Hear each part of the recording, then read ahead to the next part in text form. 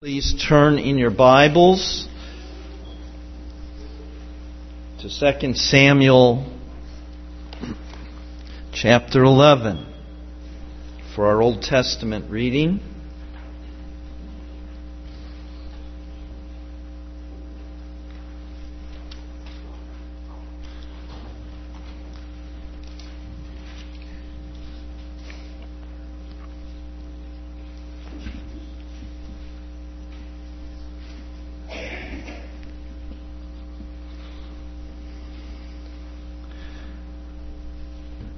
This is God's Word. He has preserved this for our instruction and benefit. In the spring of the year, the time when kings go out to battle, David sent Joab and his servants with him and all Israel, and they ravaged the Ammonites and besieged Rabbah. But David remained at Jerusalem.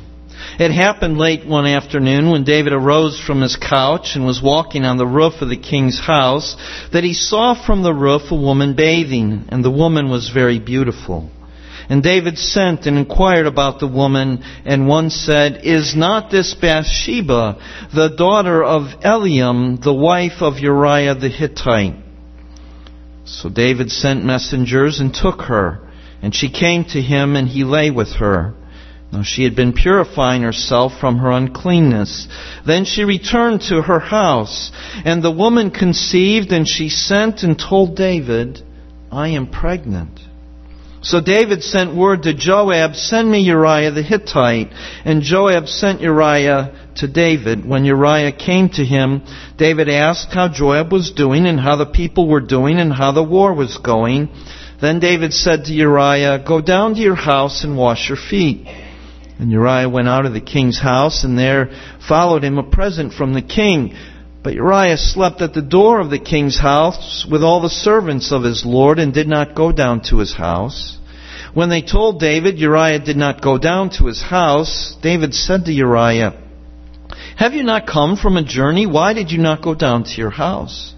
Uriah said to David, "The ark and Israel and Judah dwell in booths, and my lord Joab and the servants of my lord are camping in the open field. Shall I then go to my house to eat and drink and to lie with my wife? As you live and as your soul lives, I will not do this thing." Then David said to Uriah, "Remain here today also, and tomorrow I will send you back." So Uriah remained in Jerusalem that day and the next, and David invited him, and he ate in his presence and drank, so that he made him drunk. And in the evening he went out to lie on his couch with the servants of his Lord, but he did not go down to his house. In the morning David wrote a letter to Joab and sent it by the hand of Uriah. In the letter he wrote, "Set Uriah in the forefront of the hardest fighting, and then draw back from him, that he may be struck down and die." And as Joab was besieging the city, he assigned Uriah to the place where he knew there were valiant men. And the men of the city came out and fought with Joab, and some of the servants of David among the people fell. Uriah the Hittite also died. Then Joab sent and told David all the news about the fighting, and he instructed the messenger, "When you finish telling all the news about the fighting to the king, then if the king's anger arises and he says to you, 'Why did you go so near to the city to fight? Did you not know that they would shoot from the wall? Who killed Abimelech, the son of Jerubbesheth? Did not a woman cast an upper millstone on him from the wall, so that he died at the Bez? Why did you go so near the wall?' Then you shall say, 'Your servant Uriah the Hittite is dead also.'"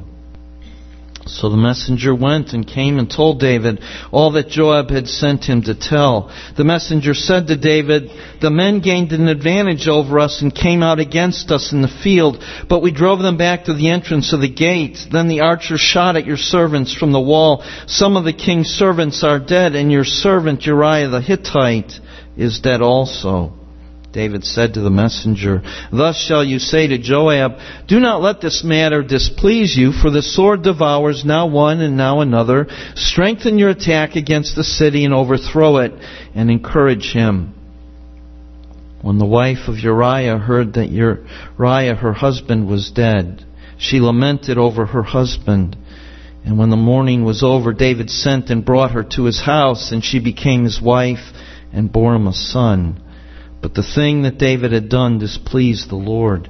And the Lord sent Nathan to David. He came to him and said to him, "There were two men in a certain city, one rich and the other poor. The rich man had many flocks and herds, but the poor man had nothing but one little ewe lamb, which he had bought. And he brought it up, and it grew up with him and with his children. It used to eat of his morsel and drink from his cup and lie in his arms, and it was like a daughter to him. Now there came a traveler to the rich man, and he was unwilling to take one of his own flock or herd to prepare for the guest who had come to him. But he took the poor man's lamb and prepared it for the man who had come to him. Then David's anger was greatly kindled against the man, and he said to Nathan, "As the Lord lives, the man who has done this deserves to die, and he shall restore the lamb fourfold because he did this thing and because he had no pity." Nathan said to David, "You are the man. Thus says the Lord, the God of Israel, I anointed you king over Israel, and I delivered you out of the hand of Saul, and I gave you your master's house and your master's wives into your arms, and gave you the house of Israel and of Judah. And if this were too little, I would add to you as much more. Why have you despised the word of the Lord to do what is evil in his sight? You have struck down Uriah the Hittite with the sword, and you have taken his wife to be your wife, and have killed him with the sword of the Ammonites. Now therefore the sword shall never depart from your house, because you have despised me, and have taken the wife of Uriah the Hittite to be your wife. Thus says the Lord, behold, I will raise up evil against you out of your own house, and I will take your wives before your eyes, and give them to your neighbor, and he shall lie with your wives in the sight of his son. For you did it secretly, but I will do this thing before all Israel and before the sun." David said to Nathan, "I have sinned against the Lord." And Nathan said to David, "The Lord also has put away your sin. You shall not die. Nevertheless, because by this deed you have utterly scorned the Lord, the child who is born to you shall die." Thus far our Old Testament lesson. Please turn to Matthew chapter 1. For our New Testament lesson, Matthew chapter 1,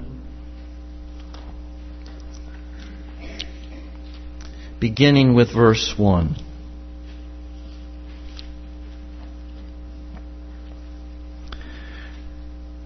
The book of the genealogy of Jesus Christ, the son of David, the son of Abraham. Abraham was the father of Isaac, and Isaac the father of Jacob, and Jacob the father of Judah and his brothers, and Judah the father of Perez and Zerah by Tamar, and Perez the father of Hezron, and Hezron the father of Ram, and Ram the father of Amminadab, and Amminadab the father of Nahshon, and Nahshon the father of Salmon, and Salmon the father of Boaz by Rahab, and Boaz the father of Obed by Ruth, and Obed the father of Jesse, and Jesse the father of David the king.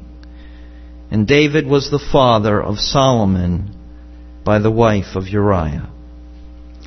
Thus far, the reading of God's Word. Let's pray together. Almighty God, our Father, we do bow our hearts before you, acknowledging that you have given us the words of life, and we need your understanding to take hold of life. Open our eyes that we might see Christ more clearly today, and that our hearts would yield to Him in love and gratitude.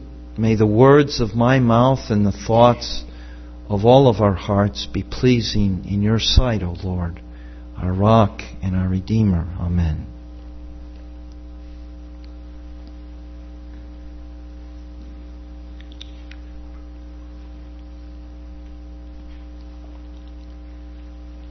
One of my mother's paternal ancestors, a man by the name of Freer, was the first man to sail a steamship across the Atlantic Ocean. Though I know nothing, virtually nothing, of any of my ancestors before my grandparents on either side, this one nugget of information from the past has been a source of pride and encouragement. If one of my ancestors could achieve something so daring and dangerous as Mr. Freer, maybe I could too. Maybe I could do something significant like he did. Maybe there's someone in your family tree like that who makes you proud and makes you wonder, could I be like that person? What a privilege to be a descendant of that man or woman. When you learn of someone like that, your genealogy becomes more than just a list of boring names. It tells a story of hope for the future because of the way that God has worked through people in the past, people in your family line. Now, this is certainly true of Matthew's genealogy of Jesus. His selective choice and arrangement of the names is intended to emphasize that Jesus is God's Savior. Jesus is the Savior. The initial summary statement that Jesus is the son of David, the son of Abraham, identifies Jesus with two of the key covenant figures in the Old Testament with whom God made His covenant promises. David is further highlighted as he alone, in verse 6, is to be declared David the King. Many scholars believe that he is further highlighted because of the arrangement of names into groups of 14. And David's name in Hebrew, when the letters are added, comes to 14. And so they believe that David is being further emphasized. He's been declared the king. He's one of the two summarized. The numbers point to David. It was to David in 2 Samuel 7 that God had promised a son who would reign on His throne forever in peace and righteousness as the Savior of God's people. Matthew is not merely listing David here as a historical fact, but because David's place in Jesus' genealogy tells us something important about Jesus, indicating that He is the one who would fulfill the promise to David. Now, this is especially true of the 5 women who are listed in the genealogy, because women are rarely, if ever, listed in genealogies, and therefore their inclusion is meant to tell us something about Jesus as well. Women were not highly valued in that culture. They were considered unimportant. And yet, Matthew includes the names of 5 women. And we've been looking at these women over the past few weeks, asking, why would these women have been included and not others? What have they to teach us about Jesus? Tamar was sexually used and abused by her husband, her brother-in-law, and her father-in-law. That Jesus would be identified with her speaks of good news from God for those that have been sexually abused. Rahab, the Canaanite prostitute, was both immoral and an alien. Her name being listed offers hope to such people as well. Moabites were accursed by God in Deuteronomy 23 for their ill treatment of God's people as they traveled from Egypt to the Promised Land. That Ruth the Moabite would be in the name of the line of Jesus. Royal family offers hope to those who feel accursed by God. Today we come to the 4th woman in verse 6, the wife of Uriah. 2 things especially distinguish her from the other women that have already been mentioned.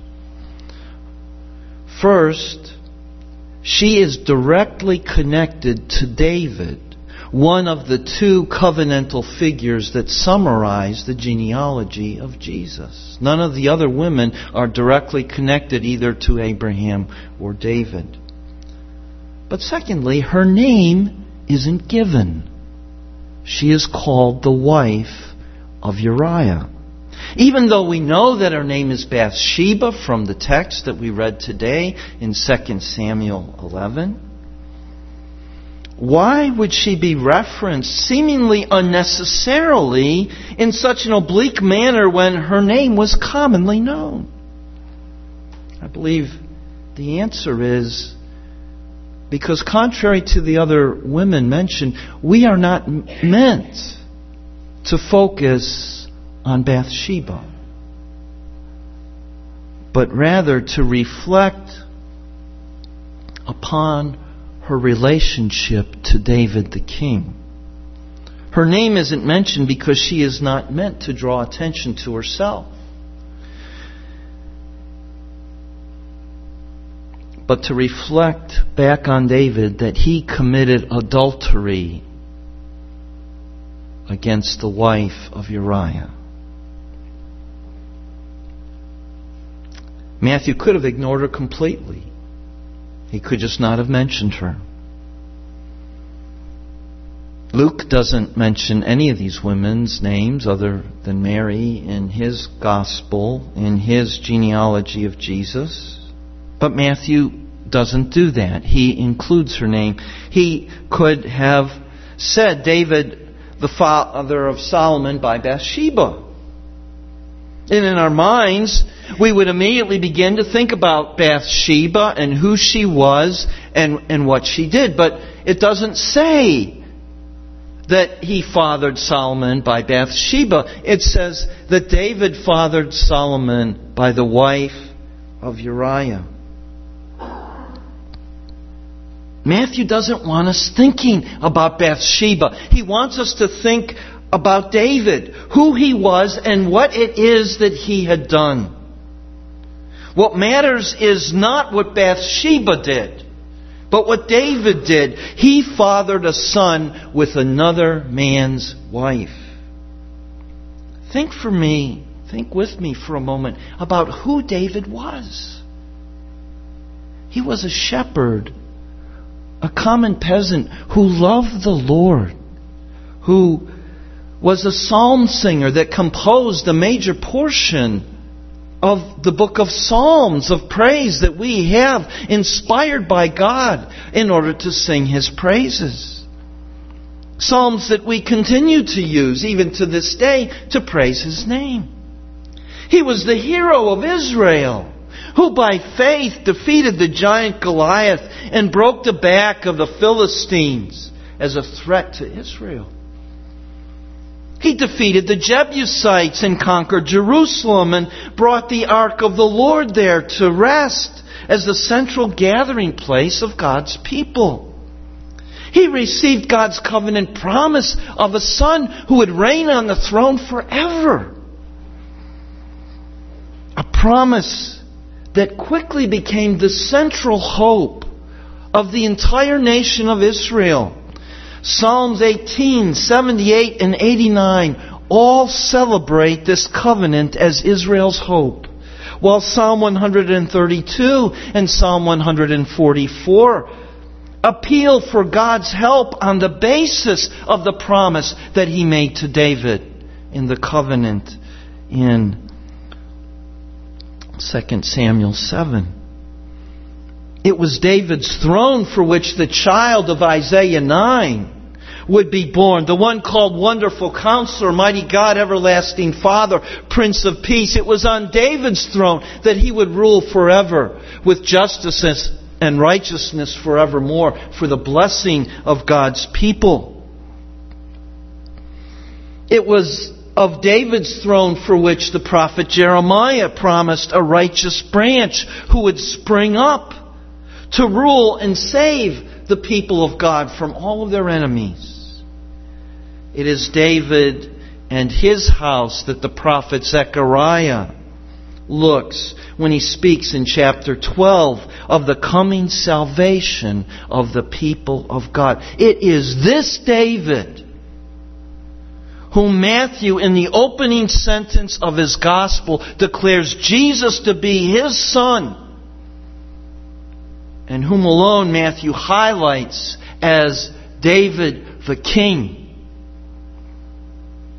It is this David, the hero and the hope of Israel, who was given every advantage and every blessing from God, who fathered a son by Uriah's wife.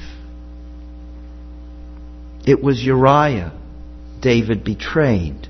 Not just any soldier of his army, but one of David's elite band of mighty men listed in 2 Samuel 23, who was so committed to David and his cause that when David summoned him away from the battle, he would not be distracted by going to his wife, because his fellow soldiers could not be so distracted. He wanted to get back to help them. He was so devoted to David and his cause. It was this man. This man whom David betrayed by summoning his wife and getting her pregnant. He did it when she was ceremonially unclean, disregarding the law of God. He did it when kings normally go out to war, but he stayed back, not fulfilling the purpose that God had for him. It is hard to conceive of a more massive failure of a believer. One so privileged by God, and yet he failed God horribly, publicly.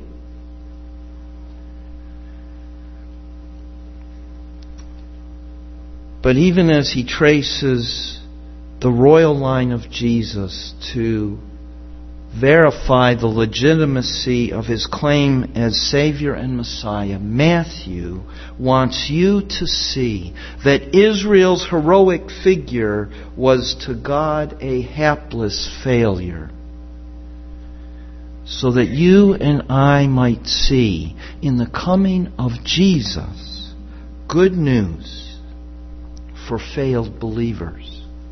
Good news for people who horribly fail their God.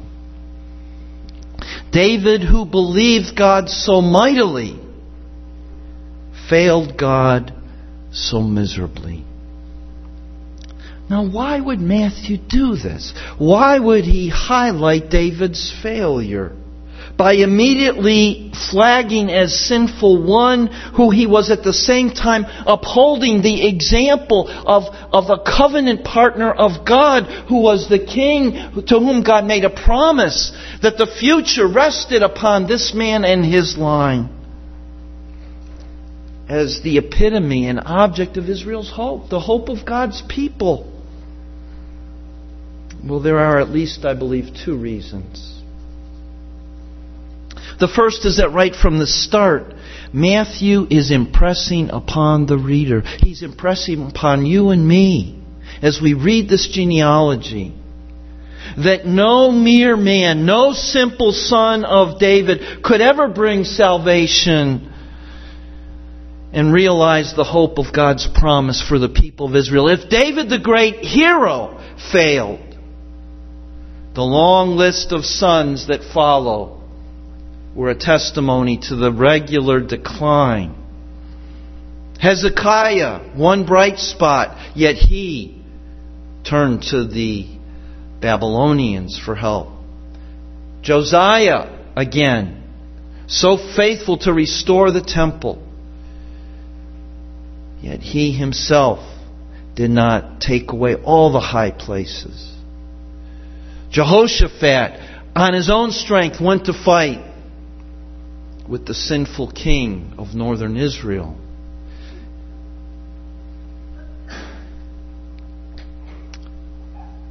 The salvation of the people of God, the salvation of you and me who believe, require one who was not just a man in the line of a great king, but one who was conceived by the Spirit, who was, in fact, Emmanuel, God with us. That, I believe, is one reason that Matthew highlights David's failure, because no mere man could carry the weight, could accomplish the salvation that our future required. It took God's own Son to do that. But I also believe that David's failure is so highlighted because Jesus is shown, as He is shown to be the fulfillment of God's covenant promise to David, He shows that there is hope for failed believers like David. David was not rejected.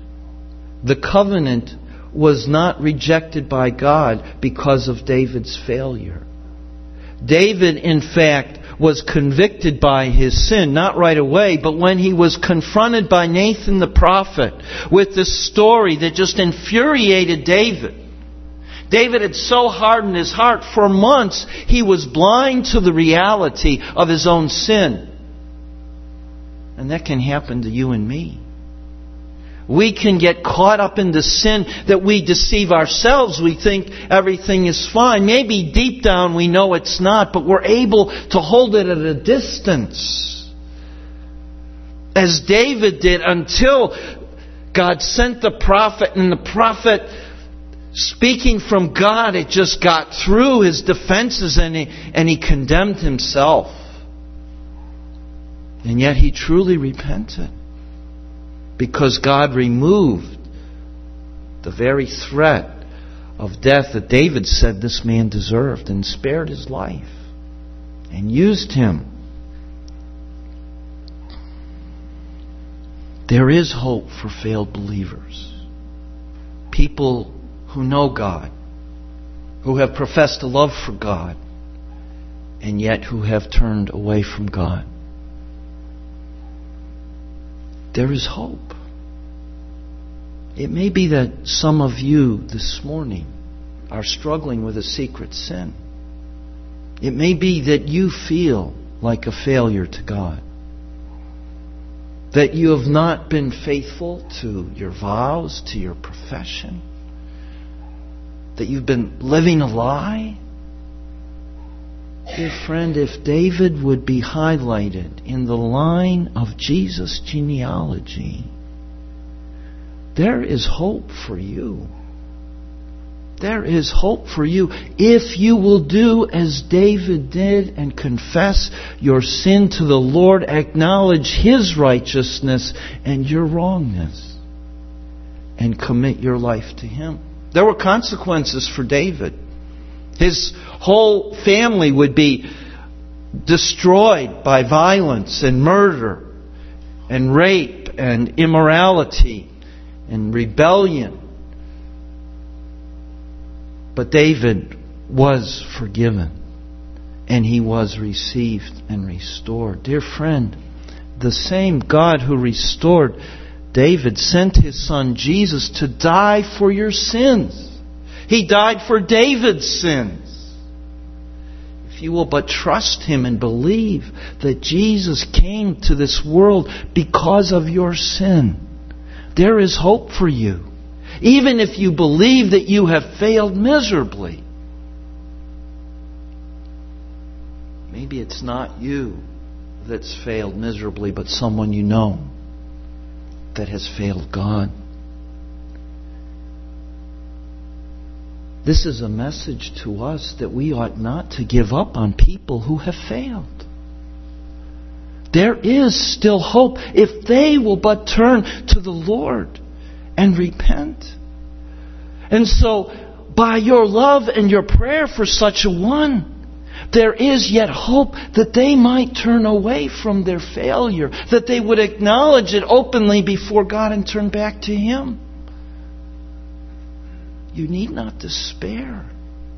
You need not despair, because Jesus has come. And there is hope for failed believers. Maybe some of you, maybe someone is here, you've never put your trust in the Lord Jesus. You've not had time to fail in your faith because you've never put your faith in Him, but now you know. Now you know that He is a God who takes the faith of His people seriously. Now you have heard that there is one who has died for sinners. You need to put your trust in Him, because God will hold you accountable for not trusting in Him. And you will be a failed unbeliever. But you could have been a believer if you only put your trust in Him, and you have heard, and you have no excuse. I urge you, the coming of Jesus is a joyful time because there is hope for people like you and like me. Because there was hope for one like David who did so much and yet failed so miserably. Even when Jesus walked on the earth, you will remember that the great leader of His disciple band, Peter, denied Jesus. Not without consequence, but he was restored when he repented and grieved over what he had done. The coming of Jesus is good news. That's why we celebrate Christmas. There is hope, even for those that should have known better. Even those that have failed horribly, there is hope in the coming of Jesus. And that is why we celebrate His coming. And He is coming again. And so I urge you, look not just to the Jesus who was, but the Jesus who is yet to come, who will come to bring about final justice and righteousness throughout the world for all people. May you know His favor. May you have hope because you have put your trust in Him. Because you have acknowledged your failure before Him. Because you believe that His love is greater than your sins. May this be your testimony on the day when He returns. Let's pray.